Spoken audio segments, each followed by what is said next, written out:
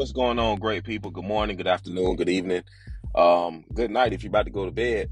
Uh, it depending on where you're at. That's why I said all of them. But here in Atlanta, it's morning time right now, currently as I speak. So good morning to anybody that's currently listening to this in the morning time or whatever time you listen to it. Good morning, good afternoon, good evening, good night, however you want to take it. But I had to get the Drake in. Because though the markets are down, we've been getting, some bad news, whether it's related to XRP or Bitcoin. It's still in God's plan. History has already been written. What's going to happen will happen. Whether we choose to stick it out or not is completely on us. But I'm just going to get right to it, man. I'm just cut to the first topic. XRP, Ripple, SEC. A lot of people were pissed off about this timeline for summary judgment. And it had a good reason to. I was pissed off too, man. I was pissed off too. Summary judgment has a timeline that goes all the way down to the end of this year. I think December. That's not the news we wanted to hear as XRP holders. And not only that, but the fact that who's to say that there won't be any more delays from now up until December? The SEC are masterminds when it comes to delays. Like, if you want to delay something, go to the SEC. If you need some advice on how to delay anything, go to the SEC. They've been delaying the Bitcoin spot ETF for years and have suffered no consequences. They have been delaying this XRP Ripple case for over a year now to no consequence. Like, who does the SEC reports to, man? Like, how is this possible? Like, I understand Congress, Tom Emmer, and the ones that are over the banking committee, whatever they call themselves. Like, is anyone not going to step in here and say, hey, you all have been dragging this United States company that are trying to lead in innovation. You guys have been dragging them along for too long. We need to speed this case up.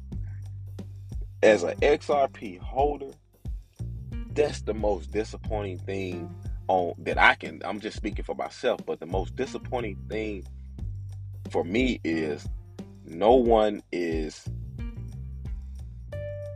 approaching the SEC like you guys are straddling along this case. You guys are delaying this case. You're costing this company money. You're using United States citizens' tax dollars to aid this case, and you're dragging it along, and you're making it extensive because you guys never had a good case to begin with. And we know that there aren't any clear regulations or rules or guidelines pertaining to crypto assets. So we're not going to sit back and allow you to drag this company through this lawsuit and basically extort money from them. And your only issue is, your only game plan is, you're trying to force a settlement because you know this company is their business is being harmed. Like, justice delayed is justice denied. I think one of the representatives from Ripple, Stuart Alderody, said that. Gensler said that. I'm not sure when Gensler said it or where he said it, but he stated that Gensler said it. So justice delayed is justice denied. So as a government agency, why is it that your sole purpose is to protect investors, but yet you're dragging us along in this case? You're dragging us along in this case because you want to expand your jurisdiction over crypto assets and pretty much try to label everything as a security. But yet, since you don't have a good case against Ripple, you want to drag it out, harm their business, get as much money as you can out of them, get them to spend much money and harm their business so they can come to the table for settlement talks. When you don't have any evidence on them that they committed any wrongdoing at all. So as a government, our Congress should step in like, okay, do you all really have a case here? Our Congress should look at the job, should look at what Ripple did as a company before there were any major mainstream talks about about cryptocurrencies. Ripple did their due diligence. They hired law firms to write out everything when it pertains to security laws, anti-fraud laws, money laundering laws, all type of laws. Ripple did their own due diligence and went ahead, created their business plan, revised their business plan to fit to the point to where their asset XRP would not be labeled as a security. They did that. They did their due diligence. It ain't like Ripple went and created an asset. They didn't go and create XRP and then started just selling it without getting any type of advice. No, they did their due diligence. But yet we have an agency that is hard not to say is corrupt, and it's hard to say that they're not trying to pick winners and losers when they've picked Ethereum mainly and Bitcoin to give a financial regulatory, not financial, but to give regulatory clarity to for the open markets. Now, if you just take a step back and think about all of this, right? Bitcoin is a project that someone created. Ethereum is a platform that someone created. Bitcoin is a platform. It's a network. It's software. Ethereum is the grand scheme of things, it's software. XRP is a token to the XRP ledger, and that's the software. So just think about this now. Think about this. All of those, every crypto asset on the market was created by a group of devs, a group of developers, right? What makes Bitcoin different? And we're not going to dive into the technical part of it because that's not going to get into all that. But from just from simplest terms, what makes what makes Bitcoin so different than XRP and Ethereum? All right, let's take a quick look at it. Bitcoin's creator, right? I assume that they have no organization behind it. They have no enterprise behind it. They have no company behind it. That's one. That's the biggest difference. That's the biggest difference with Bitcoin. Ethereum, it got a free pass, but yet it has the whole Ethereum enterprise, Ethereum alliance, has a lot of groups behind it. A lot of groups behind it that's making sure that Ethereum is successful, right? So let's compare that to Ripple and XRP. XRP has one major backing behind it, and that's Ripple. But any company can come along and build on the XRP ledger. Any company, right? The XRP ledger is fully functional, complete, built out, ready to go. It's ready to use. Ethereum is being merged over, and they're still working on Ethereum 2.0. And the people behind Ethereum is making sure that Ethereum 2.0 is getting built because Ethereum 1 can't scale. High gas fees has been infiltrated with what you call them, scams. Not scams, but yes, you might well call them scams. They've been hacked. Ethereum has been hacked. Ethereum projects have been hacked numerous times. So clearly, Ethereum still needs work. and they have the groups behind it that's making sure that it can merge successfully over to Ethereum 2.0. And then when it merged to Ethereum 2.0, which will be proof of stake, the largest holders of Ethereum will have more control over the network. So how can you look at that and say, hey, Ethereum is more decentralized than XRP? When Ethereum itself, when you buy Ethereum, you don't know if you're buying, like, that's the thing. They've said that the token ETH is considered gas. But when you buy Ethereum, a lot of people got in their mind that they're investing into the Ethereum platform. They're not buying Ethereum for gas. You're only getting Ethereum gas when you're using things like, when you purchase NFTs and MetaMask and all those other platforms, you got to spend Ethereum then. But when somebody goes on Coinbase, say the average new investor goes on Coinbase, they're buying Ethereum for an investment in Ethereum, not Ethereum's gas. So for one, they haven't even separated those two. If you're going to have Ethereum and the platform and Ethereum gas, you should have separated that. You should have had ETH or something, Ethereum gas, and then just regular ETH. But like I was saying, let's get back to the point. How is that more decentralized, and how is that a commodity? But XRP, the native token, to a platform, to the software, is a security. How? So is that a security to the XRP ledger? Because it can't be a security to Ripple just because they own a lot of it. There is still a whole secondary market full of XRP. Even if you dissolve Ripple and take away all of that escrow and you destroy their escrow, you still got a whole secondary market of XRP. And then you got the second largest holders of XRP. Then what? Then once you get rid of Ripple, is now the XRP a security to the second largest holder? Okay, then the SEC goes after them. XRP still on the market. What then? XRP is a security to the third largest holder? Like, really? Like, come on. None of this is making sense.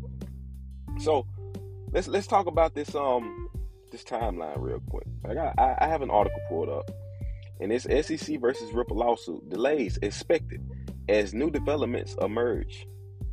So the everlasting lawsuit between the Securities and Exchange and the fintech firm Ripple began in December 2020.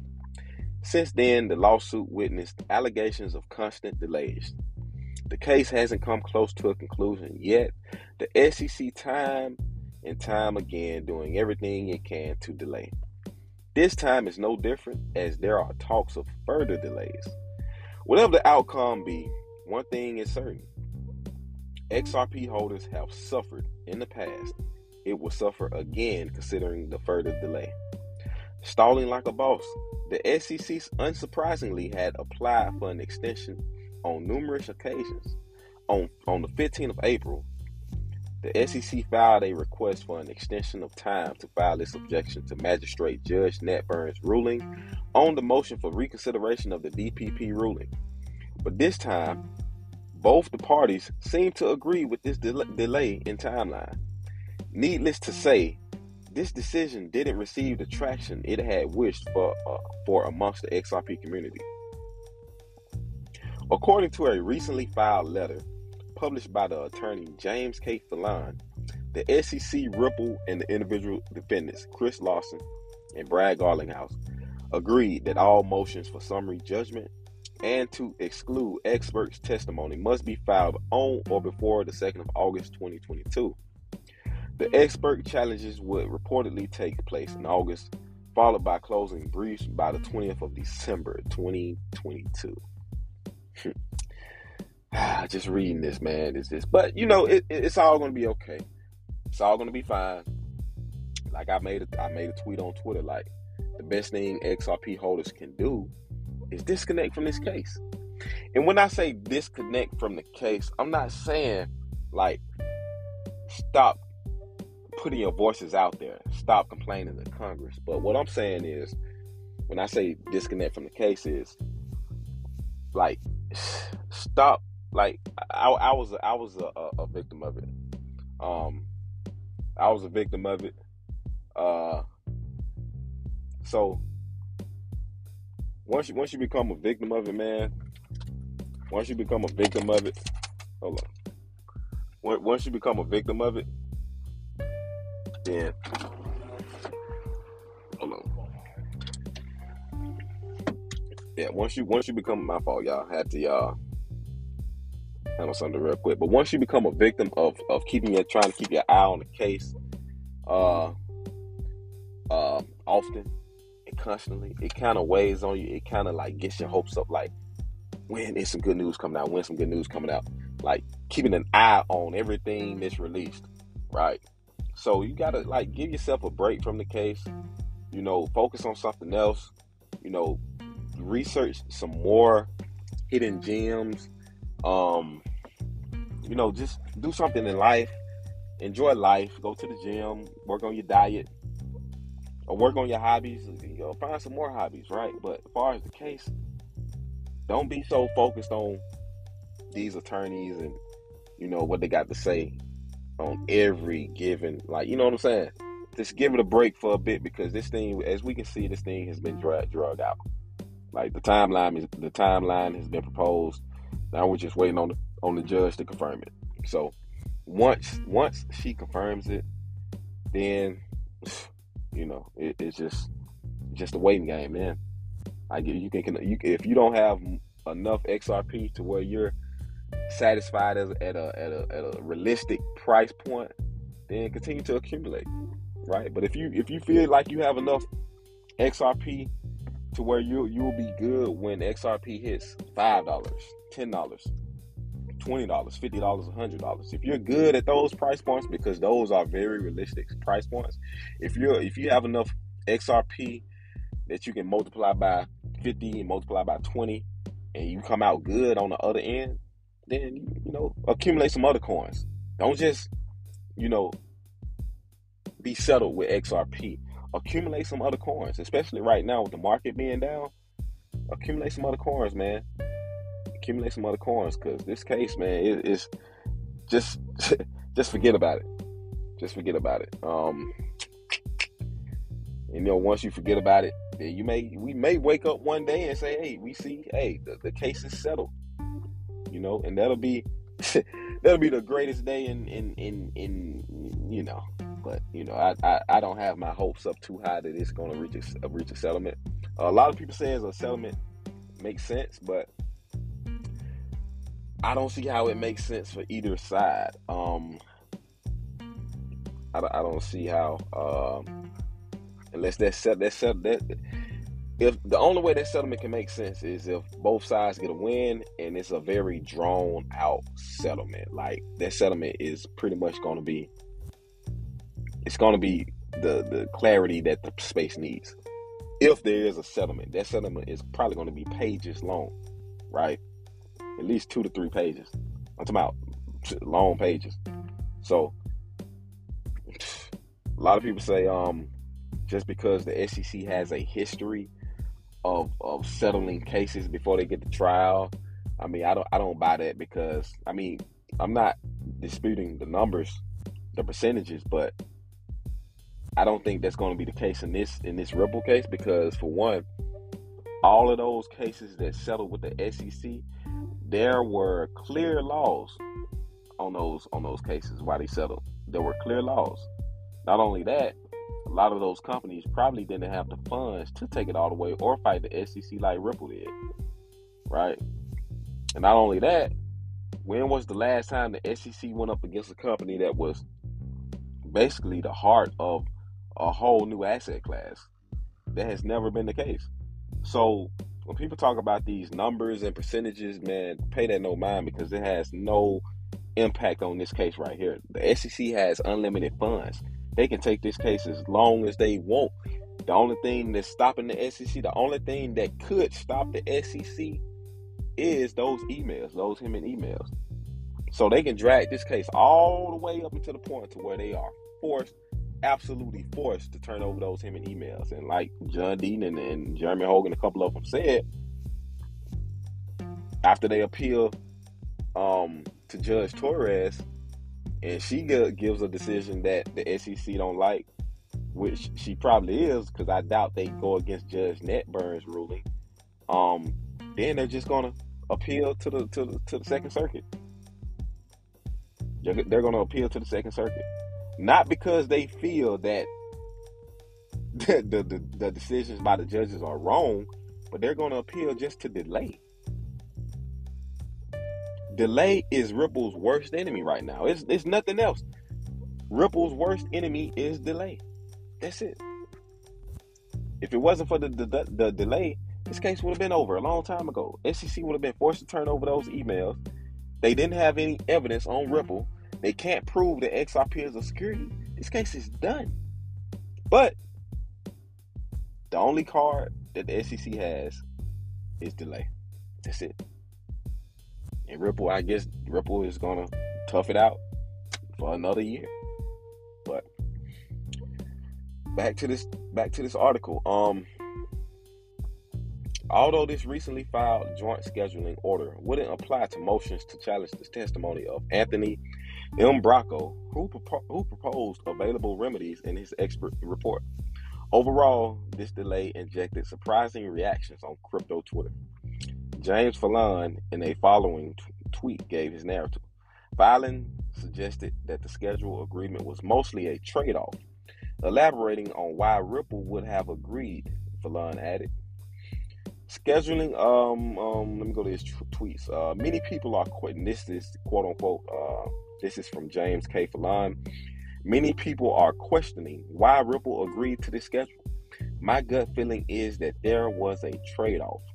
A longer briefing schedule, but the elimination of the pre-motion Rule 56 practice. If Ripple didn't agree, there would be more scheduling disputes that, in my estimation, would have taken up even more time, and Ripple would have lost that battle if the past is any guide. Then the motion schedule would have gone well into 2023.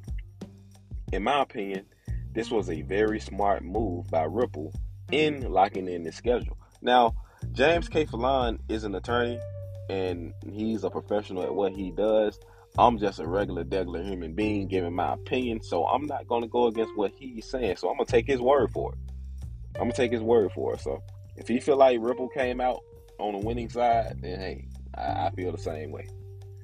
But in addition, the general counsel at Ripple, Stuart Alderati, in an April 23rd tweet, this article is really strange. In 23rd April tweet, opinion that SEC promoted such delays, Alderati asserted, "To all that have been following the case thus far, thank you. Know that Ripple is pushing hard and the court is working hard to resolve the case as soon as possible, despite the SEC time and again doing everything they can to delay." Further highlighted that the said resolution would come in 2023, ergo inflicting more pain to XRP holders. Around $15 billion in XRP market cap destroyed the day the suit got filed, hurting the very people the SEC purports to protect. So, and then we got Jeremy Hogan. He stated this schedule is the exact worst case scenario that attorney Fallon posted the other day. The Ripple case is going into 2023. I've never seen a plaintiff want to delay a case this much. Only defendants normally delay. Why bring a case and then postpone the justice you seek? In contrast, look at the SEC versus Library case. The lawsuit was filed 3 months after the Ripple lawsuit and will finish 6 months sooner. Everything about the Ripple case is strangely backwards. I agree, Jeremy Hogan. I agree. And that's an attorney as well. So we getting two sides of the fence. Like, it's crazy all the way around, man. The case is really crazy. It's crazy. But I guess when you're trying to come up with regulations for a whole new asset class, I guess you got to expect the unexpected. Attorney Jeremy Hogan, a partner at Hogan & Hogan Law Firm, expressed his displeasure with the scheduling order as he compared Ripple's lawsuit with that of Library. Note that both Ripple and Library are being charged by the Securities and Exchange Commission for breaching its laws. Whatever the case, XRP suffered indefinitely given the everlasting lawsuit. XRP suffered a fresh 3% correction as it traded around the 0.71 mark. My opinion on the library case is I don't think it even matters what the ruling is in the library case, because these are two different cases, right? Say for instance, in my opinion, now I'm not a professional, like I said, I'm a regular human being giving my opinion, but in my opinion is, even if library coins are ruled to be securities, I don't Judge Torres has, the way she's going about this case is unique. It's completely different from all other cases. She's weighing all the facts and the circumstances around everything and people's thinking and all that. So, yes, she may consider certain aspects of a ruling with the library case, but overall, this is her case. And she understands the ramifications of her rulings on this case. And she stated in the early beginning that she understands that XRP has some sort of utility and a currency value that's separate of Ethereum. So, like I say, no matter what happens in the library case, I doubt it weighs much of an impact on this XRP case, right? And like John Dean said, we should be thankful that Ripple was granted these judges that pretty much seems like they're thinking with their own mind, and they're taking this case separate outside of any other cases. They understand that like there's no clarity, there's no rules and regulations to this stuff. This is a new asset that it needs guidance, and that's how she's going about it. So, and with that, man, we're gonna take a quick break.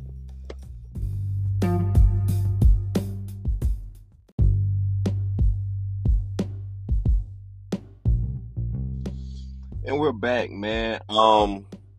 Another article that I found interesting. Well, not interesting, but worth to read. There were tweets on Twitter going around saying that what's his name, Michael Saylor. He was, he's one of the biggest Bitcoin maxis of the maxi kingdom that you could find, right? They were saying that he was secretly dumping some of his Bitcoin, which I have no problem with that. Like, you gotta, at the end of the day, man, you gotta do what's best for your company, for your business. So if he felt the need to sell some of his Bitcoin because he knew the price was going to drop, I think he turned out pretty well. So say if he bought like at a lower price and then sold around the top, and now he's going back down, he already done sold, he can get back in at a better price entry. He can get right back in at a better entry point. So it ain't like, I'm pretty sure he's going to continue to buy. He's going to buy some more. Like, he probably did sell, but hey, man, that is that man's business. He got to do what's best for the business at the end of the day. He can't be a complete maxi and say, hey, I'm going down with Bitcoin and, well, I don't care. I'm holding. Then your whole business is going to fail. And then people going to be looking at you like a you're going to be the biggest laughing stock in the Bitcoin maxi kingdom. So you got to, at the end of the day, man, you got to do what's right for your business. You got to do what's right for your company and the stockholders of your business. So I think it was a smart move. Even if he was dumping, I mean, who cares? Right? This is business. He made a business decision. Now, this is the article. MicroStrategy CEO dismisses rumors about the company selling its Bitcoin holding. Now, MicroStrategy Chairman and CEO Michael Saylor has dismissed rumors that the company is secretly selling its Bitcoin holding. Through his Twitter account, Saylor stressed that as a publicly listed company, MicroStrategy is obligated by the law to file any transactions with the Securities and Exchange Commission. Rumors about MicroStrategy selling its Bitcoin stash emerged after an address identified as 1P5ZED was involved in moving a significant amount of the asset. According to analysts and crypto enthusiasts, the whale was likely MicroStrategy or a cryptocurrency exchange. In his tweet, Saylor stated that any Bitcoin sale will be communicated to shareholders Worth noting is that Saylor has maintained that the company will never sell its Bitcoin holding. Interesting business decision, like I was just saying. Now, if he chooses to do that and ride it all the way to zero, and if Bitcoin, Lord forbid, ever crashes all the way down to zero, then he just did his shareholders a disservice, because that company is going to go bankrupt. It's no other thing. It's going to go bankrupt if Bitcoin crashes down to zero, and this man is left holding the bag. Like, he has done his shareholders a complete disservice, because he want to be the king Bitcoin max. So, but hey, that's his decision. That's his company. But hey, you got the obligation, man. I hope he's thinking about his shareholders. His tweet states, and I quote, "Not sure who needs to know this, but when MSTR, which is MicroStrategy, makes any material change to its corporate strategy to acquire and hold Bitcoin, or to its Bitcoin holdings, we disclose this to our shareholders via SEC filings, available to all," said Saylor. Saylor has emerged as a huge crypto proponent, leading the institutional investment in Bitcoin. Despite the asset undergoing phases of volatility, Saylor has remained bullish on the prospects of the assets. And if you hear a leaf blower in the background, and it is a leaf blower, for I guess some reason here in Georgia, you're gonna hear that. I mean, just like DAI, you hear leaf blowers and lawn mowers, and it was all out war the other day. He said everybody was cutting their lawn at the same time. For some reason, it seemed like every morning there's a leaf blower going on. So my apologies if you guys hear that in the background. But plan to continue accumulating Bitcoin. As reported by Finbo, Saylor stressed that the company plans to continue investing in Bitcoin with the view that widespread adoption is imminent. This is after the SEC recommended that the company amend its disclosure in future filings amid high volatility. The company, which is highly viewed as creating a pathway for institutional investors to get involved in Bitcoin, aims to find revenue sources to accumulate the asset. Recently, MicroStrategy's Bitcoin holding hit almost 130,000 Bitcoin after spending an additional $200 million to acquire the asset. The coins were purchased from a Bitcoin-backed loan. Saylor's bullishness towards Bitcoin stems from the executive's belief that the cryptocurrency can solve some of the inefficiencies in the traditional financial sector. According to Saylor, Bitcoin is a critical hedge against the dangers of inflation, with the asset outperforming traditional products like gold and NASDAQ. Okay, and it's a loan back. It's a Bitcoin back loan. If it goes to zero, man. Man. In other news on Bitcoin, here's an article. Shout out to bitcoinist.com. And the title is "The New China. Is New York actually going to ban proof of work mining?" Now, it's very funny because I made a tweet today, a little earlier, probably about 30 minutes ago, an hour ago or so. And I just basically retweeted the New York Mayor, Eric Adams. And remember back in November, he said, "In New York, we always go big. So I'm going to take my first 3 paychecks in Bitcoin when I become mayor. New York City is going to be the center of the cryptocurrency industry and other fast-growing, innovative industries. Just wait." And he was responding to Mayor Francis Suarez, and he's the mayor of Miami. And he said, "I'm going to take my next paycheck 100% in Bitcoin. Problem solved." So Eric Adams, the New York mayor, was trying to big him up. Say, "Okay, you're going to take 1, then I'm going to take 3. And lo and behold, 5 months later here in April, we've got New York talking about banning proof of work mining. If you ban proof of work mining, you're basically banning Bitcoin. So, let's get into this article. The state of New York is about to shoot itself in the foot yet again. First, the infamous Bit license drew all cryptocurrency companies away, and now they're considering banning proof of work mining. or at least making it very hard for mining facilities and home miners to operate from the state. The New York State Assembly will soon vote on a bill that will create a moratorium on proof-of-work mining operations unless 100% of their energy comes from renewable resources. That's according to the Bitcoin Advocacy Project, one of the organizations working to save New York from itself. This could set a precedent for states across the country to make the same mistake, they say. So, Bitcoin is under fire now. Bitcoin is under fire yet again behind this mining stuff. To make matters worse, Major Eric Adams ran on a pro-Bitcoin platform and made a huge deal about receiving his first 3 paychecks.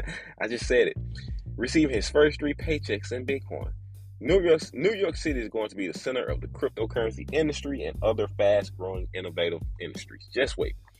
Adams promised only to turn back and say the oxymoron. I support cryptocurrency, not crypto mining. The China-like ban on proof-of-work mining will be a colossal mistake for New York, driving away hundreds of high-paying jobs as well as any chance of becoming the center of the cryptocurrency industry. Why would the industry set up a shop in a wishy-washy state that clearly doesn't understand what Bitcoin brings to the table, or why proof-of-work is essential to the whole operation? This is why New York can't have nice things. Another organization actively working on mobilizing the people to prevent New York from cutting itself from the new world is the Blockchain Association. We knew they were coming. The Blockchain Association need to change their name to the Bitcoin Association because the only crypto asset they support is Bitcoin. They haven't got behind XRP not one time. They haven't got behind Library. I don't know of any other asset they've gotten behind besides Bitcoin. So they should just change their name from the Blockchain Association to Bitcoin Association. And they describe the problem like this.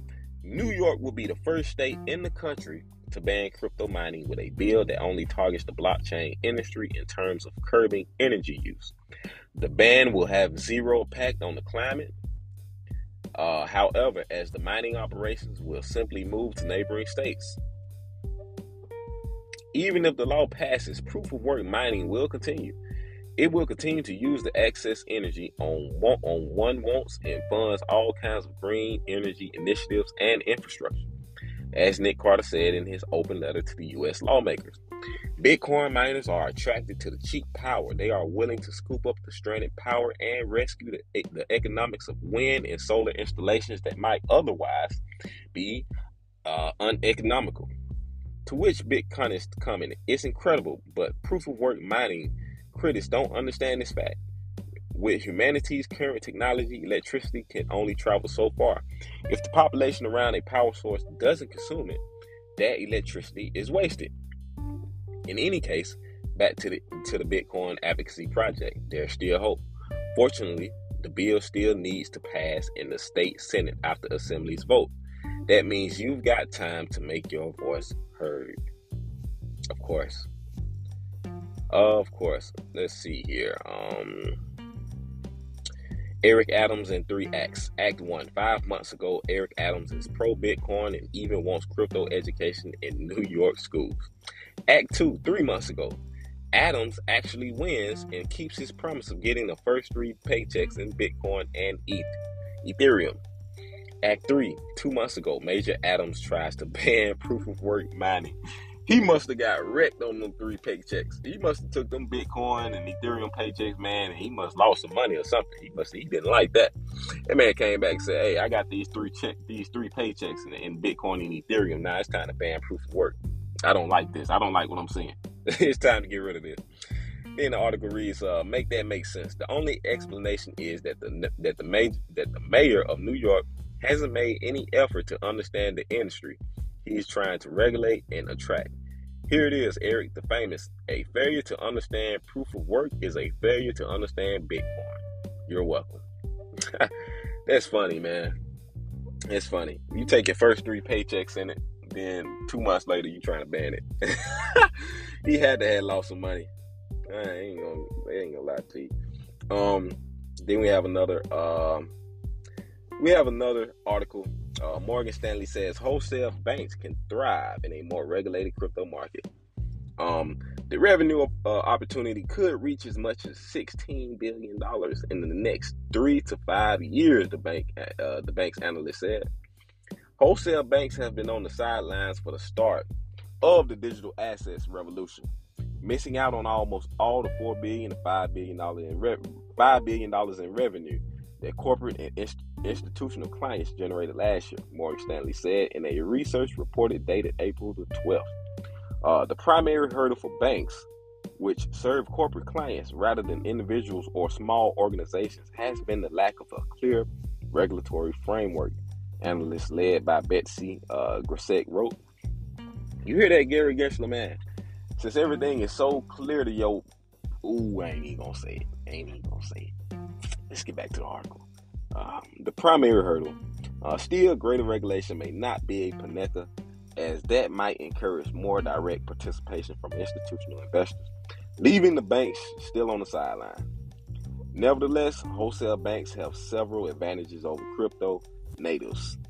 That may give them a chance to catch up as regulation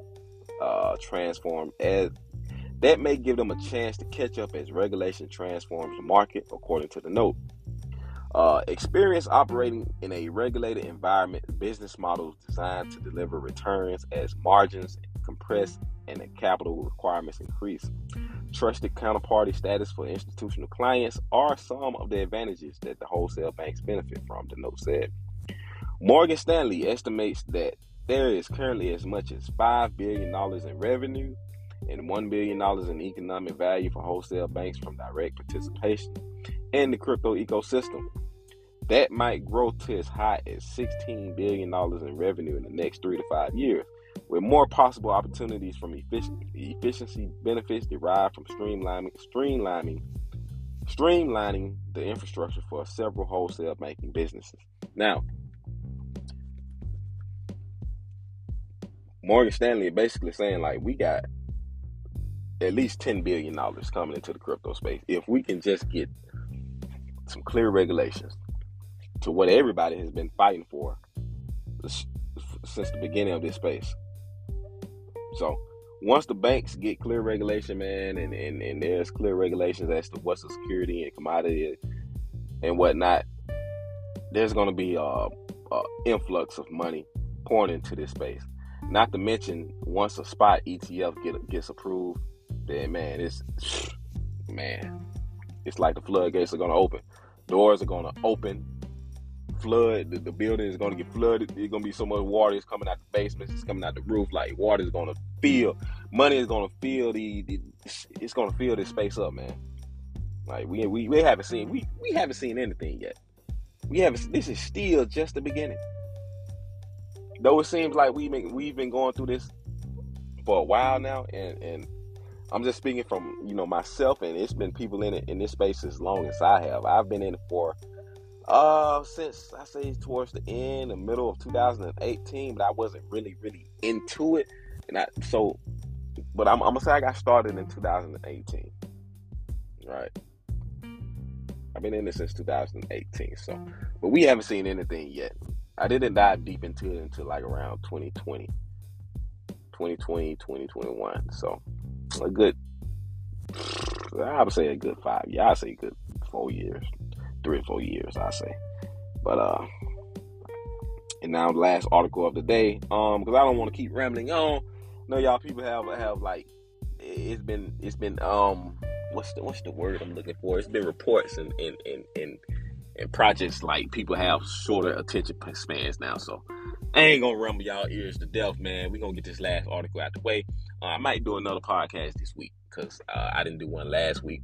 I had to get like I said, I was down once I got the news about the summary timeline for the Ripple case, and it kind of pissed me off. So, but we back at it. Like I said, I might release another podcast later on this week, but who knows? It depends on how I feel. But last article is: crypto boom opens door to a new class of landlords. Now, we already know property is already in the real estate business, and they're trying to revamp the whole system with the house buying process, selling process, and everything. So let's see what this is about. Nate Gibson, got a notice back in February that one of his rental homes in Memphis, Tennessee needed a new ceiling fan.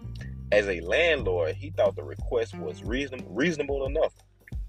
But before the work could go forward, he had to hash it out with a group of other people who, like him, had purchased a stake in the property through a cryptocurrency website called Lofty AI. And some of them needed convincing. There was a large discussion of is the property manager scamming us? Gibson said. They said I can go on Amazon and buy one for $35.